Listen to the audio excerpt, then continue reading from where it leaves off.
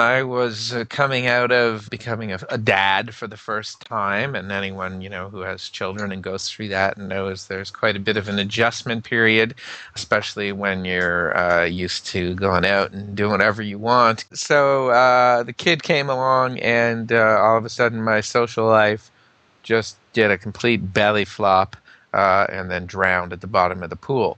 Hal Niedvieski is a writer who lives and works in Toronto. Thanks to his newborn, he found himself housebound. But it wasn't all just diapers and baby food. He wrote a book that year called The Peep Diaries, How We're Learning to Love Watching Ourselves and Our Neighbors. Hal's thesis is that we're completely remaking our world using online social media. The book ends with Hal trying to milk his online social network to restart his real-world social life. I had this idea that I needed to revitalize my social life, have a kind of a coming out party for myself that I was back in town, back in action, after that first year of fatherhood. And I realized that though I was doing very little socializing in real life, over this year I had managed to acquire some 500 Facebook friends. And this could be, in my mind, this was a potential source for new friendships. So I invited all my Facebook friends to a local bar, and I said, I'll buy the first round. This is the Hal Needs New Friends evening, and come on down. And I sent this out on Facebook, and for those of us familiar with Facebook, there are 3 responses that you can give to an event. You can say yes, you can say no, you can say maybe, or you can just ignore it altogether. So I ended up having, I think, about 40 people say yes, about 100 say maybe, and the rest saying either no or ignoring it altogether. So I thought to myself, okay, this sounds good. This is shaping up nicely. This is looking like 50 or so people are going to come to my party. So I called the bar and let them know what was going on, and put on a new shirt, splashed on my man perfume, and down I went to the bar to meet the new friends of Hal. The only problem was that only one person came to my event. Paula was a lovely person, and it was nice that she came, except that she, I think, was a little weirded out by the fact that she was the only person at the Hal Needs New Friends party, and she only stayed for about 20 minutes.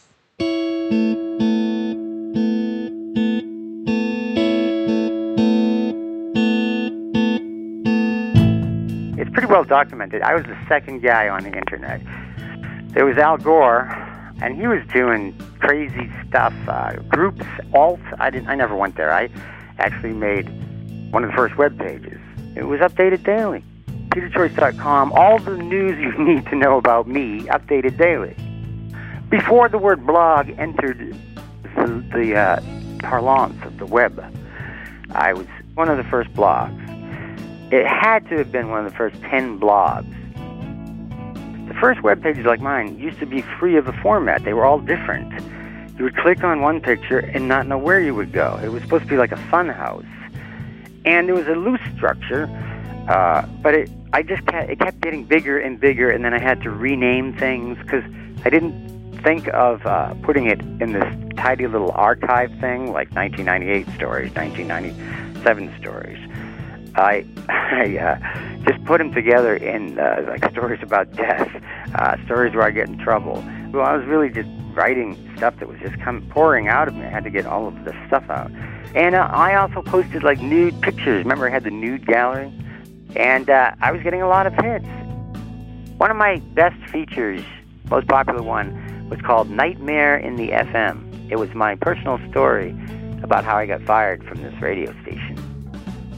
Back in the old days, I would get fired from all these jobs, and I had nothing to do but feel bad about it, about myself. But here I was empowered, and it was a new form of media.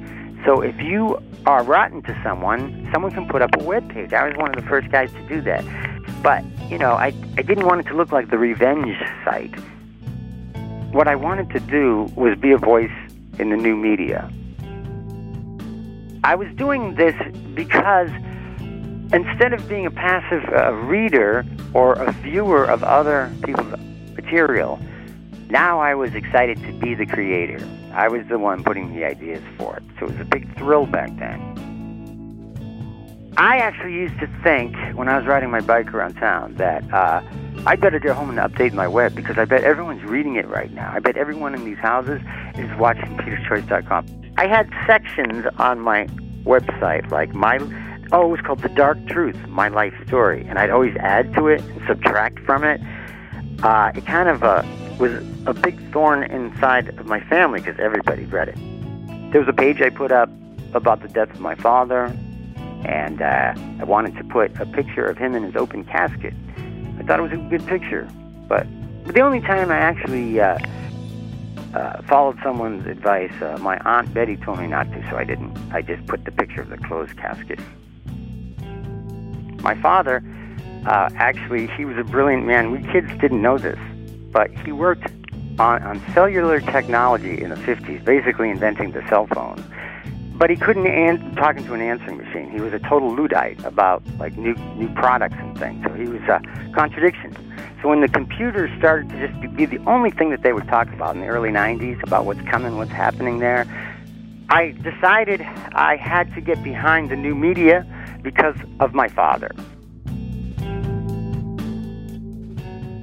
When I met somebody, I would go over to the nearest computer. By then, they were everywhere, in the library, wherever you were. And I'd type in peterschoice.com. And they'd be so impressed.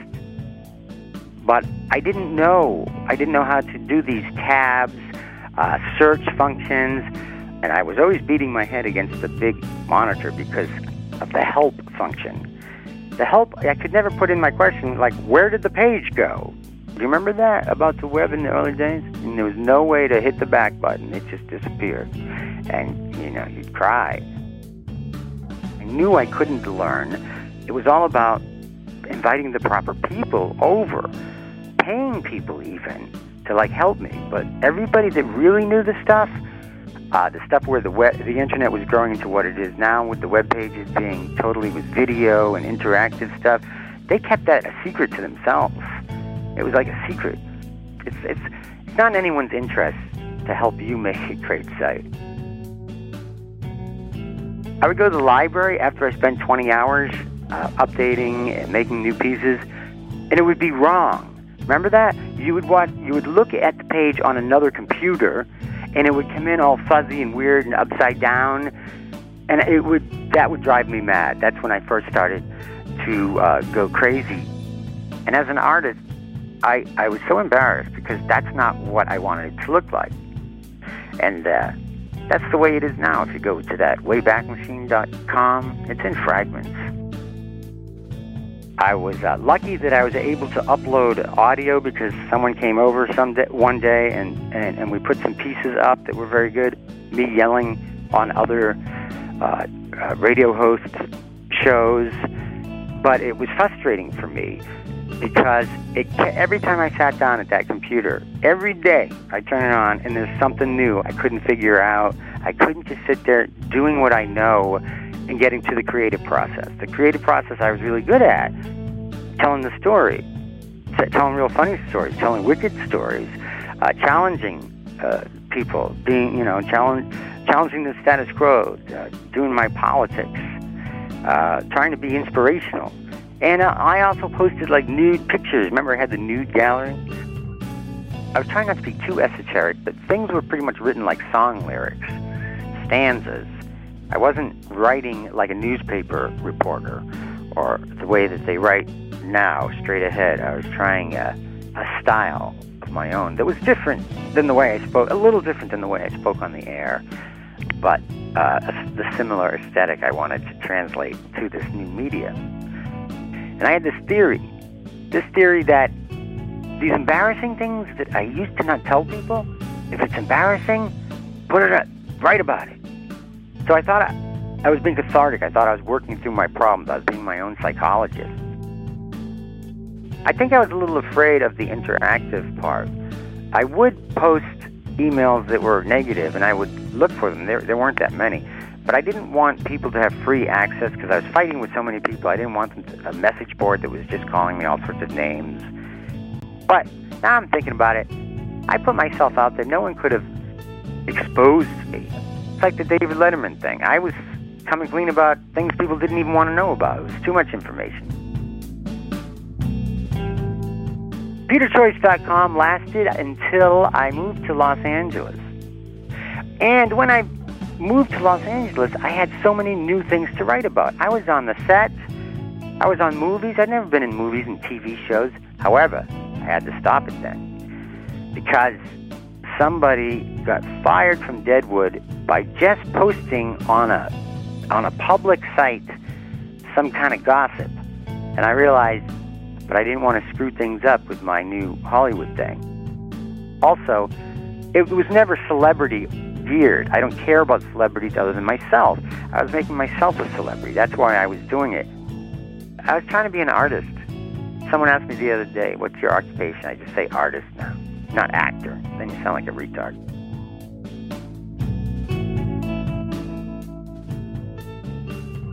My website ended on a day that I didn't know it would end. It was just the day they cut me off because I wasn't paying the bills to West Coast. And the last day was about how I was depressed, miserable, I can't find a job.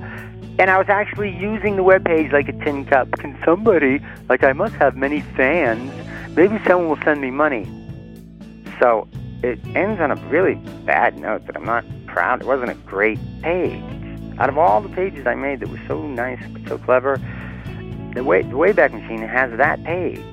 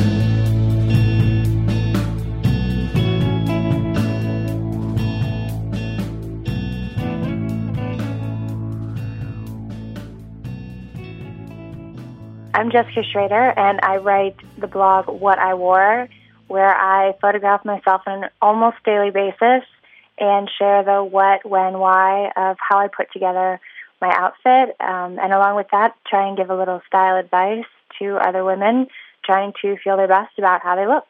Sometimes I will be in public at a restaurant or on the train or walking down the street and someone will recognize me. It's really flattering and it's kind of cool, but sometimes I'm in the middle of a very important conversation with my fiance, or I'm with a friend who doesn't get this whole online thing and it's very kind of weird to them. I hope it doesn't get too much more invasive than it already has. I mean, I love sharing everything about my life. I mean, I'm on the internet in 4 places, so it's a great thing for me, but what I wore being a fashion-based thing, I can kind of cut it off and say, this isn't really fashion-related. I don't feel like I need to tell you about that. But when it's like, here's my life, then it's, where's the end of how much your readers are going to ask from you? And it's only recently that I've decided, after having conversations with friends who don't want to be included, that it was time to carefully back up. And not in a really, really noticeable way, but, some details are just off limits. I just didn't feel like I wanted to tell anyone what my wedding dress looked like until I actually wore it. Because I didn't really want the criticism. I didn't really want any applause either. I just wanted to let that be a personal thing about my life.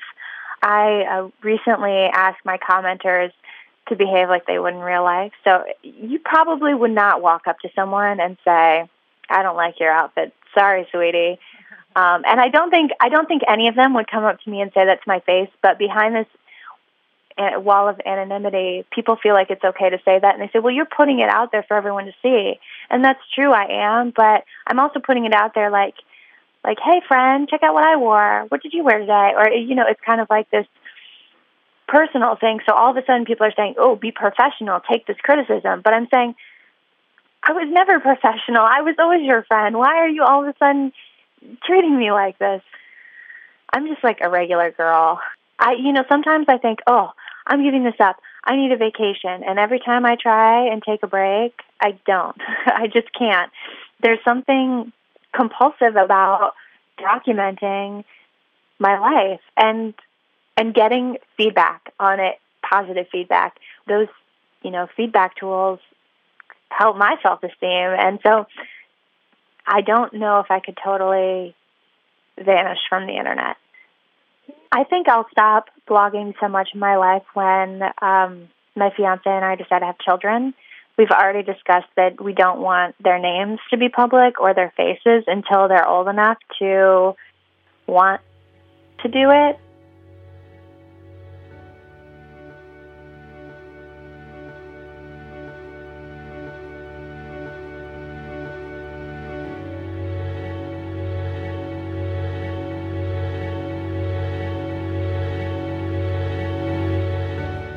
When you bring a child into your life, a lot of it is about growth.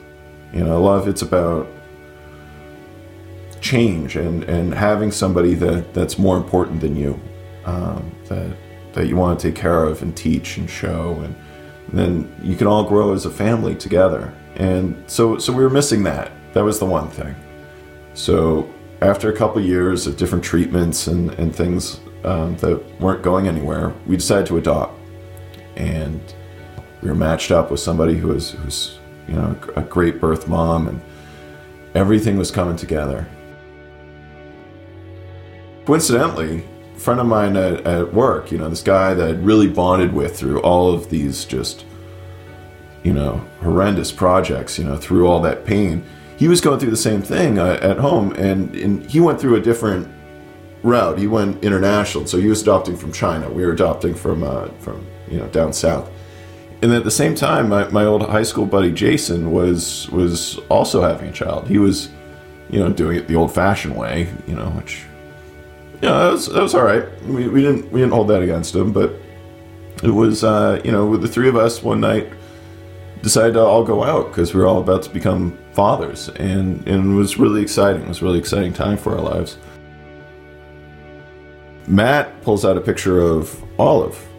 Is the daughter that he's going to be adopting from China in a couple months. And he was really excited and was showing it all, and she looked really cute. And they explained that he had already set up a Gmail account for her. She's 3 months, not even in the country yet, and he's already thinking about a Gmail account. So I just laid into him. What you really need is a Twitter account for your new baby. And right there, something clicked. We all just looked at each other and said, wait a minute. You've got all of these anxious first-time parents.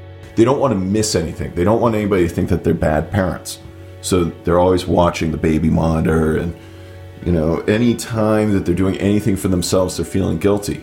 So what our site was going to be was you hook up that baby monitor, you throw in some baby speech recognition to make it a little extra sexy, and you put it out on Twitter. So wherever you are, you're constantly engaged in your kid's life. Baby says goo, it goes out on Twitter, you find out about it, and grandma can play too. We're going to call it Baby Talk. And it was just brilliant. It was just this $1 million idea. Quitting your job, it takes a little bit of risk, but we were all willing to do that. And, oddly enough, our wives were also had jobs, so they were willing to support it.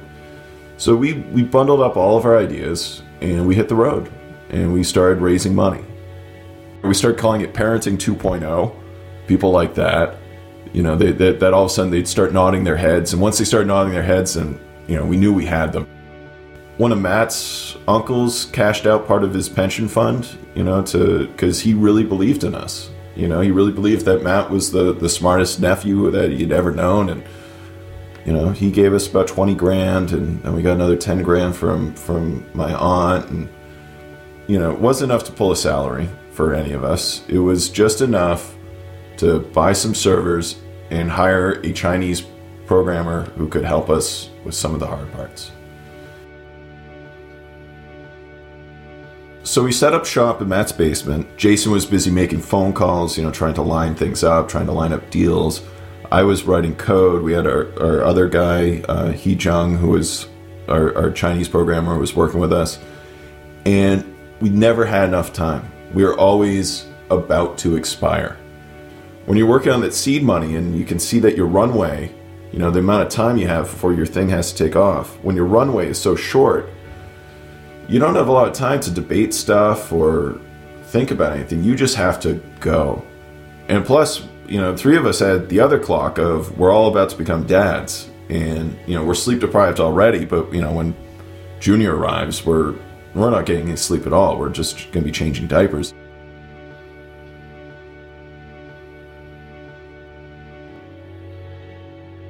So one night, Jason comes in and says, I've got some bad news, some good news, and a little more bad news. I say, all right, well, what's going on? He says, we're never going to make it. I ran the numbers. We will never be able to finish this in time. I said, all right, that sounds pretty bad. What's the good news? He said, well, I found this site that's on the auction block right now called chattytype.com. It was a kids interactive play session thing, and I think we could buy them real cheap, and we could easily reconfigure that for babies. There was one more piece of bad news. We had to fire He Chang, and I had to do it because Matt didn't want to run into him when he was going to China.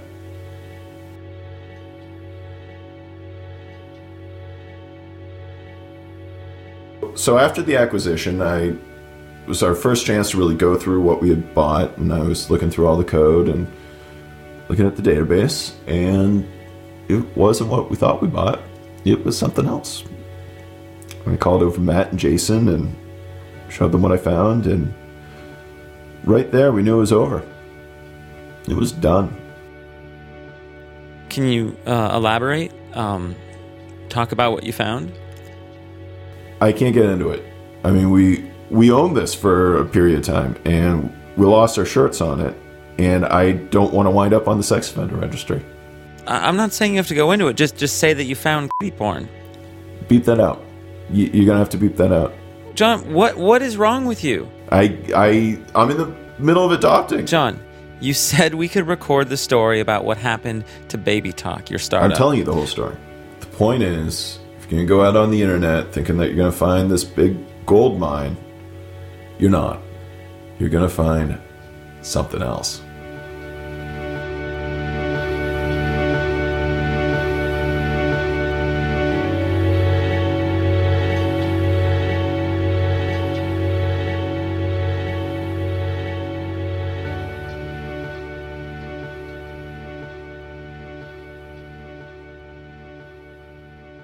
I think I'm tired of the blog. It stopped nourishing me. I wasn't enjoying it anymore. I found that the only way to up the readership was to talk about things I wasn't interested in, to create controversies about things that don't matter, stupid comic book arguments, and I was fed up with it. When I called cartoonist Eddie Campbell, his blog hadn't been updated for over 3 months. Clearly, he'd lost interest. Because when he started it a few years back, there were links and daily updates. But I'm not calling him a slacker. It's not like he doesn't have anything else to do. This month sees the release of The Years Have Pants, a 640-page collection of Eddie Campbell's Alec stories from Top Shelf Comics. Eddie Campbell first drew Alec McGarry 30 years ago. He was Eddie's alter ego.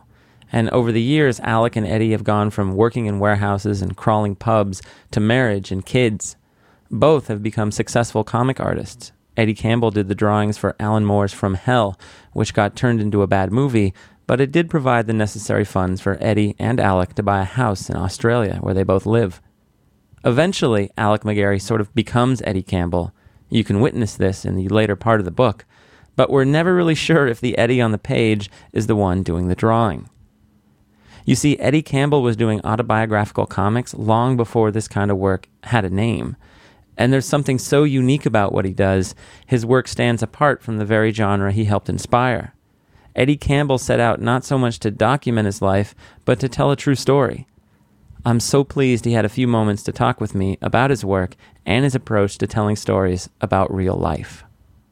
I wanted to tell the story of my times as I saw it.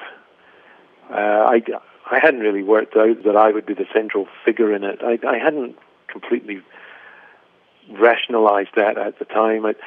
I didn't think that my own story was any more interesting than anybody else's.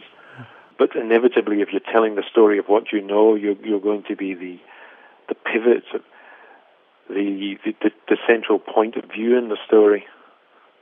And so it turns out being a pictorial autobiography, I suppose, but that wasn't the intention. Did having a stand-in like Alec give you more license to mythologize? I don't really always feel personally attached to the stuff that I've drawn. It's almost like it happened to somebody else.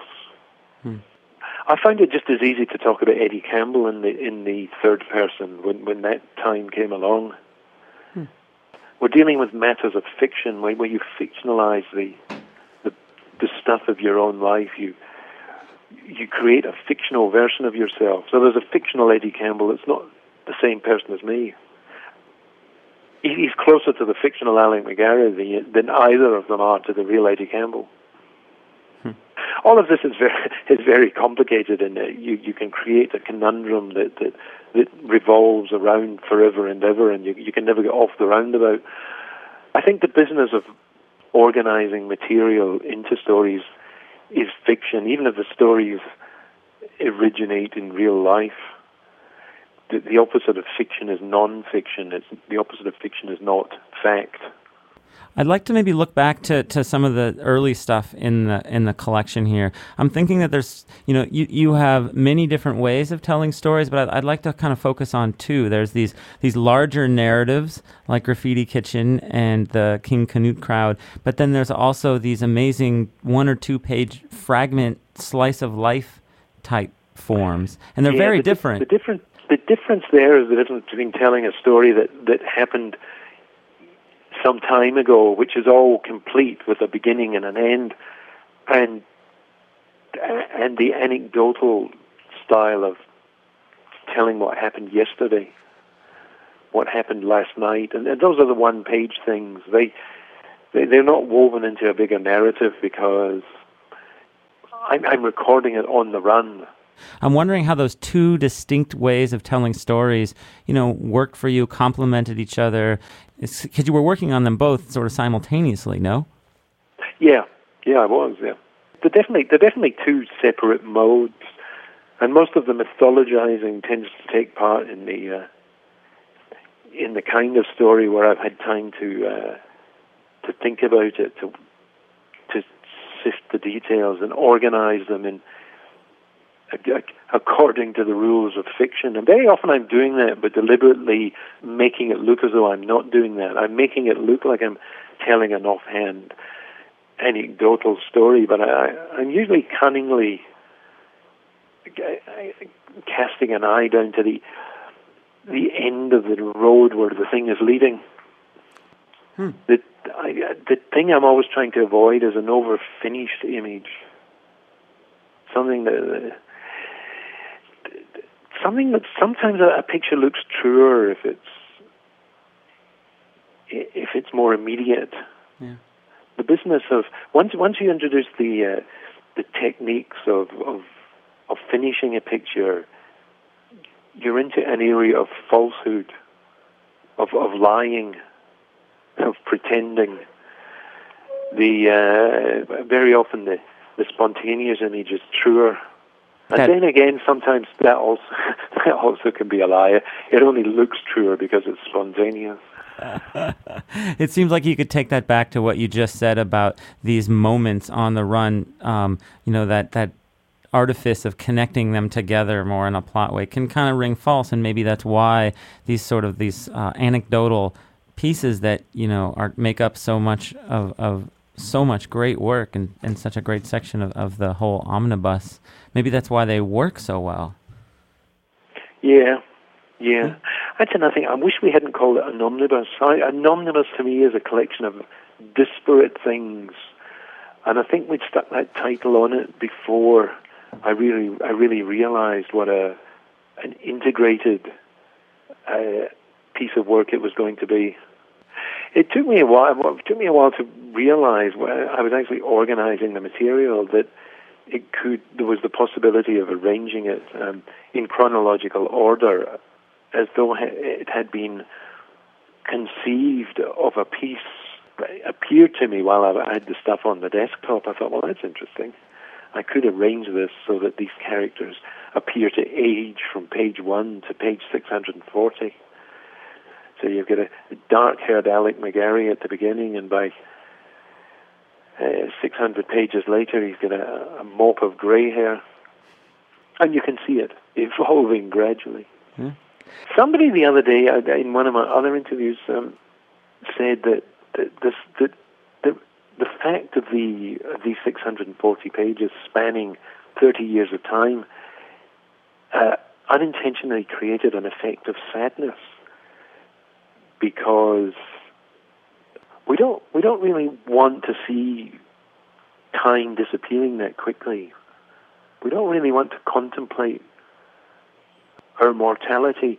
One of the themes in the book is the memento mori, the reminder that life is short and we're all going to die.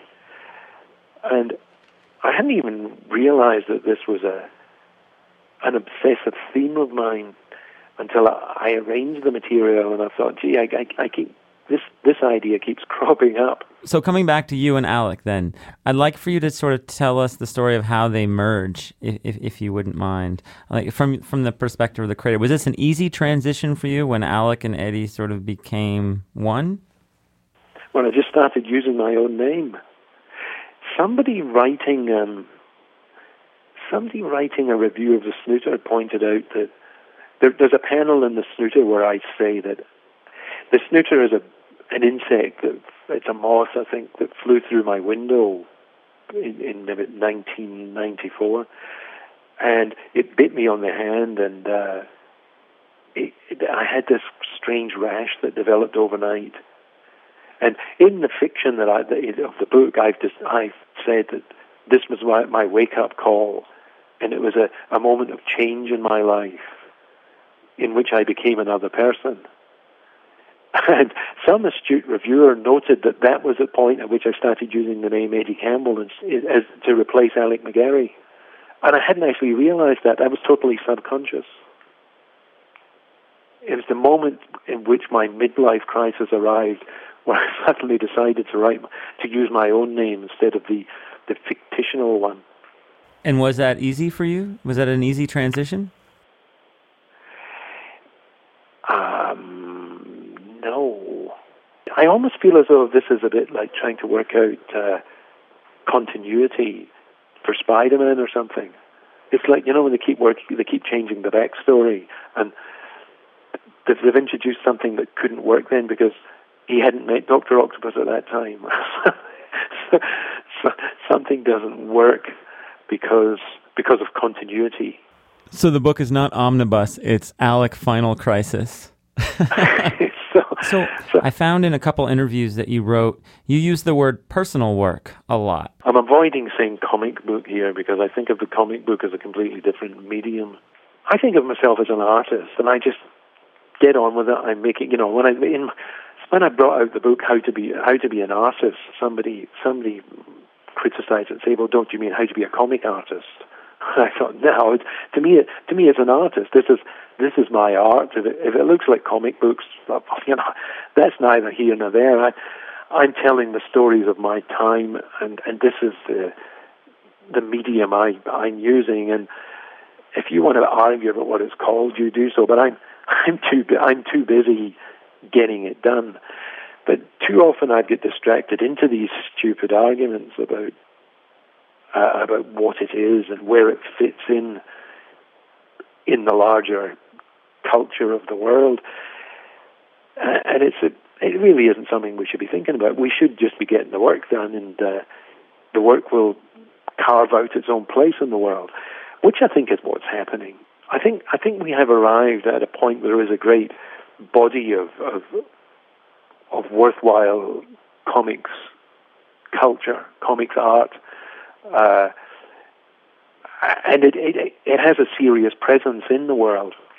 You know what? I'd love to come back and wrap up with the blog. We talked a little bit about it, but in a way, watching you get excited about it at the beginning was, for me, what resonated was that you were kind of doing blogging before blogging even existed, especially through those anecdotal, 1 or 2 pager strips. I know what you mean, but blogging was almost the perfect medium for me. It was. And I launched myself into it, thinking of blogging as a serious literary form. To most people, it's not. But then, most people are not artists or writers. But I set myself the challenge right at the beginning that I would say something. I would cause myself to say something interesting every day for an entire year. I was very enthusiastic about the idea of blogging as a new literary form. When I think of my works, when I think, I did that book, then I did a year. Then there was the year of blogging. That's one of my favorite works, the year of blogging. A lot of people felt at the time that that I didn't think it was a waste, but people thought previously he would have done a comic out of this, but he's not doing that now. We've been robbed of a comic. Well, we haven't been robbed of the comic because I took some of the best anecdotes and I made little comics out of them. So you've got the thing in the end that you thought you were missing.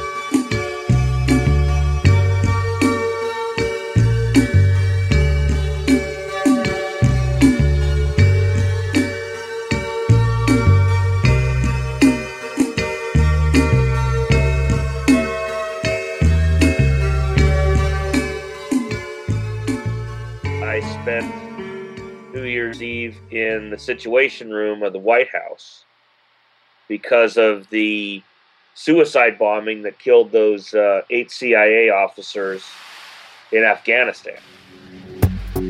It's such an amazing story. Double agents, bunker bombs, but I kind of feel it bumped another story off the news, which was also fascinating. And I was actually kind of hoping to talk to you about it. The drones being hacked by terrorists. Well, I guess I'm about to blow your mind then, because at the time of the attack, there was a drone overhead. Drones are like a very sophisticated, all they are is a very sophisticated remote control airplane. And like most remote control airplanes, one of the things that's controlled from the ground is the flight characteristics of the plane, right? You make it go left, right, climb, dive, that kind of thing, right? You control the flight. The second thing is that they have sophisticated camera systems on them, and those are also controlled from the ground. All these are controlled via radio signals. In the case of the drones that we have over the battlefield in Afghanistan, they also are equipped with missiles, and so that is also controlled. You can fire missiles, so you control the flight, the video, and the missiles all from the ground. And so when the media reported about the hacking of the drones, what was going on was the insurgents had figured out a way, using commercial software apparently, to intercept and view the video feed that was coming from the drones. And so they could tell what we were looking at through the drones. That's what they meant by hacking the drones. And on the night of the 30th, when this attack happened, maybe they used it to help them plan the attack. We don't know for sure that the video system was compromised, although I'm pretty convinced, because what we do know for sure is that the flight system was hacked. The drone just took off on its own. As you can imagine, this kicked things up 100 notches. I mean, we now have a situation where an armed drone is out of our control. Oh my God. I don't see how it can get any worse than this until it does. The signals all go dead and we lose our contact with the aircraft. We're not receiving signals anymore. It stopped transmitting. Okay, I can understand it getting hacked, but how do you lose track of it? I mean, it's your armed drone. All we had was just a bird out there somewhere, which is very small, designed not to be seen by radar, so we lost it. It was a lot like the movie Apollo 13 when they're trying to bring the astronauts back. It was just all hands on deck. We were trying to do anything we possibly could to figure this out. And about 10 hours later, we get this incredibly weak signal on the SATCOM network. Now, our SATCOM, that's the satellite communications network. That's like this sky grabber on steroids. I mean, if there is a radio signal out there, it locks on and finds it. So this signal pops up. It's got the same signature as the drone. It's got an identification number. We know what it is. We're getting the video feed from a drone. We pull it up on the screen, and somebody in the room just gasps and says, "Oh my God, this thing is over Tel Aviv." So we've just got no warning. Like, bam, the video feed comes on. This thing is over Tel Aviv. And although we're trying to raise the Israelis, I just feel like we're frozen. We're just like watching a slow motion car wreck that we can't prevent. It passes over the Army headquarters, passes over major utilities, power company, etc. It gets to the coast, right at the Mediterranean, and it turns north, and at this point, we're confused. We're wondering, what are they looking for? Someone yells, are there any ships in the area? Maybe the target is a ship, and we're just watching this thing, and we're completely befuddled. Now, I need to stop here and explain something to you. Nudity at beaches in Israel is not normally accepted. However, there is one beach that has women-only days where they're allowed to go topless. That beach is called Metzitzim Beach. This drone flew from Afghanistan to Israel to Metzitzim Beach to spy on topless Israeli women. Breast, zoom in, bigger breast, zoom out, pan right, ass, zoom in, look at the ass, back out, over here, more breasts, zoom in, zoom out, and this just kept going on and on. So now, in the control room, it's like that scene in Apollo 13, except everyone is huddled around monitors watching topless women at Metzitzim Beach.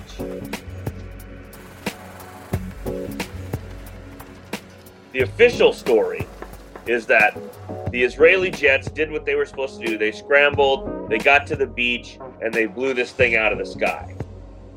But that's not what I saw.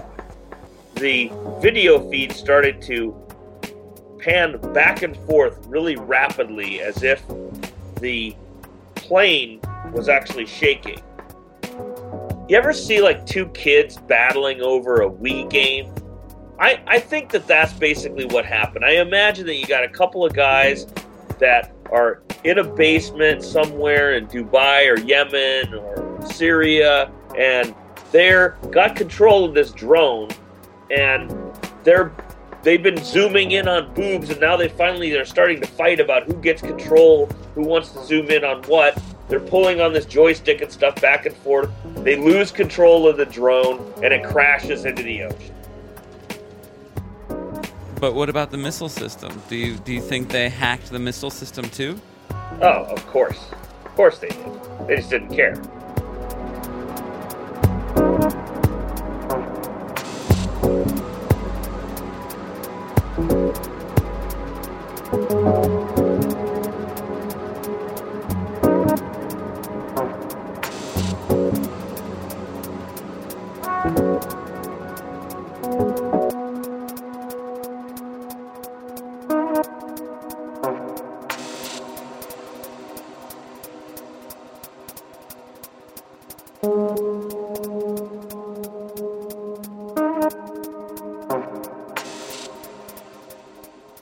Peep culture is basically the evolution of pop culture. So I argue that we are kind of in the next wave of pop culture. The original pop culture involved us watching celebrities going about their kind of preordained talent, where we are now much more interested in celebrity divorces and celebrity babies and celebrity drug problems and celebrity mansions than we are in what they're actually performing. So we're more interested in their daily lives, and this is sort of spilled over into being more interested in everyone's everyday life as a kind of a pop culture, as the new pop culture. What's wrong with us? We're just as interesting, and I think that's proven to be true.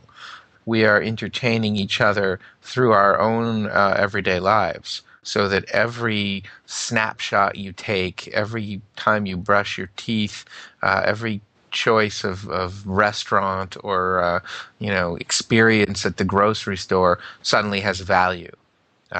And this value comes from eyeballs who are watching you. It comes from social interactions that you now can put a premium on.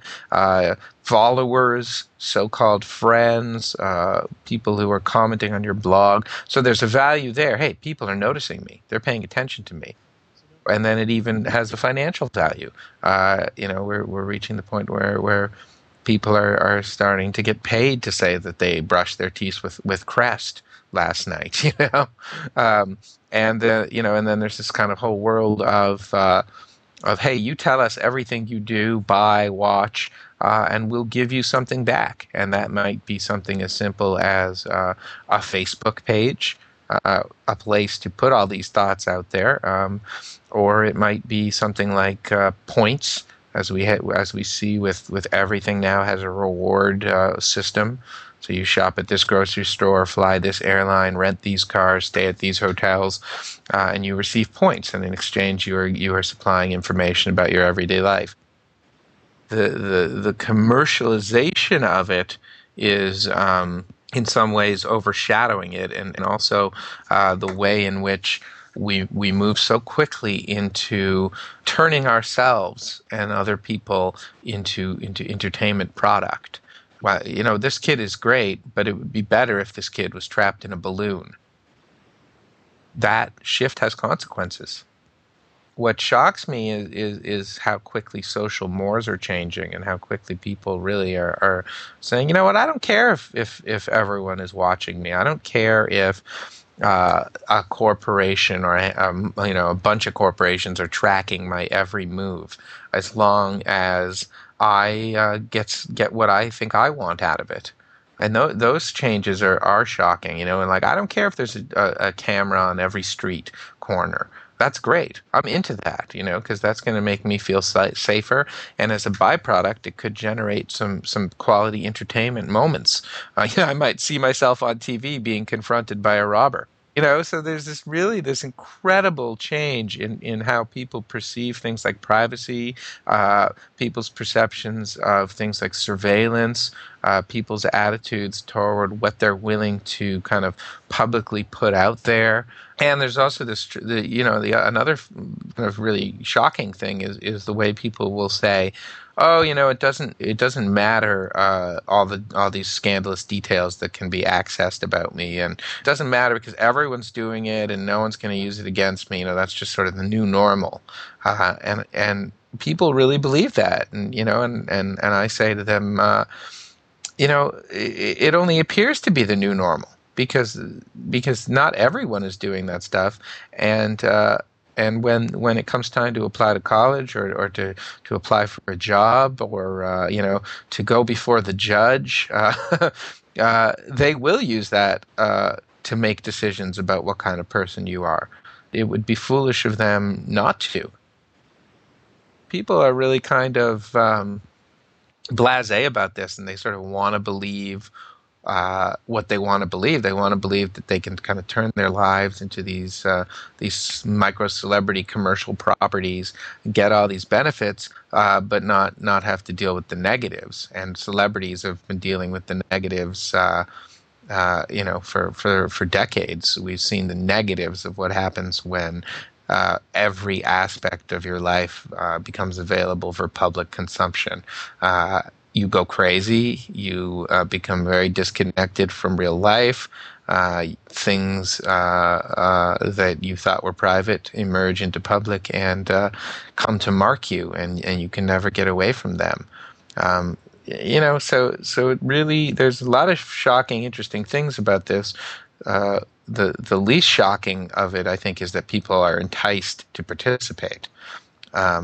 Because it's kind of like, well, what have we been telling people for the last 100 years? Pretty much celebrity matters. Well, the only thing that really represents success in society is celebrity and the acquisition of a lot of attention from a lot of people. So, we can't just keep telling people that, and then once they have an opportunity to sort of try some of this stuff out for themselves, they're going to, And I want to taste celebrity, and you want to taste celebrity, and anyone I've ever met wants to taste it. And people will say, I don't want it, but I don't believe them.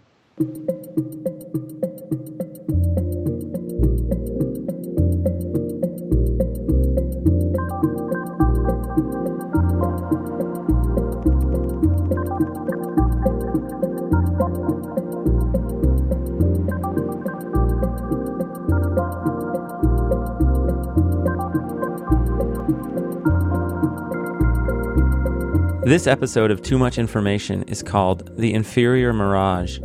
It was produced by myself, Benjamin Walker, Bill Bowen, and Laura Mayer. It featured Hal Niedvieski, Peter Choice, Jessica Schrader, Jonathan Marston, Eddie Campbell, and our TMI Washington correspondent, Chris. For even more information, visit the TMI show page at wfmu.org, and that's where you can also subscribe to the TMI podcast.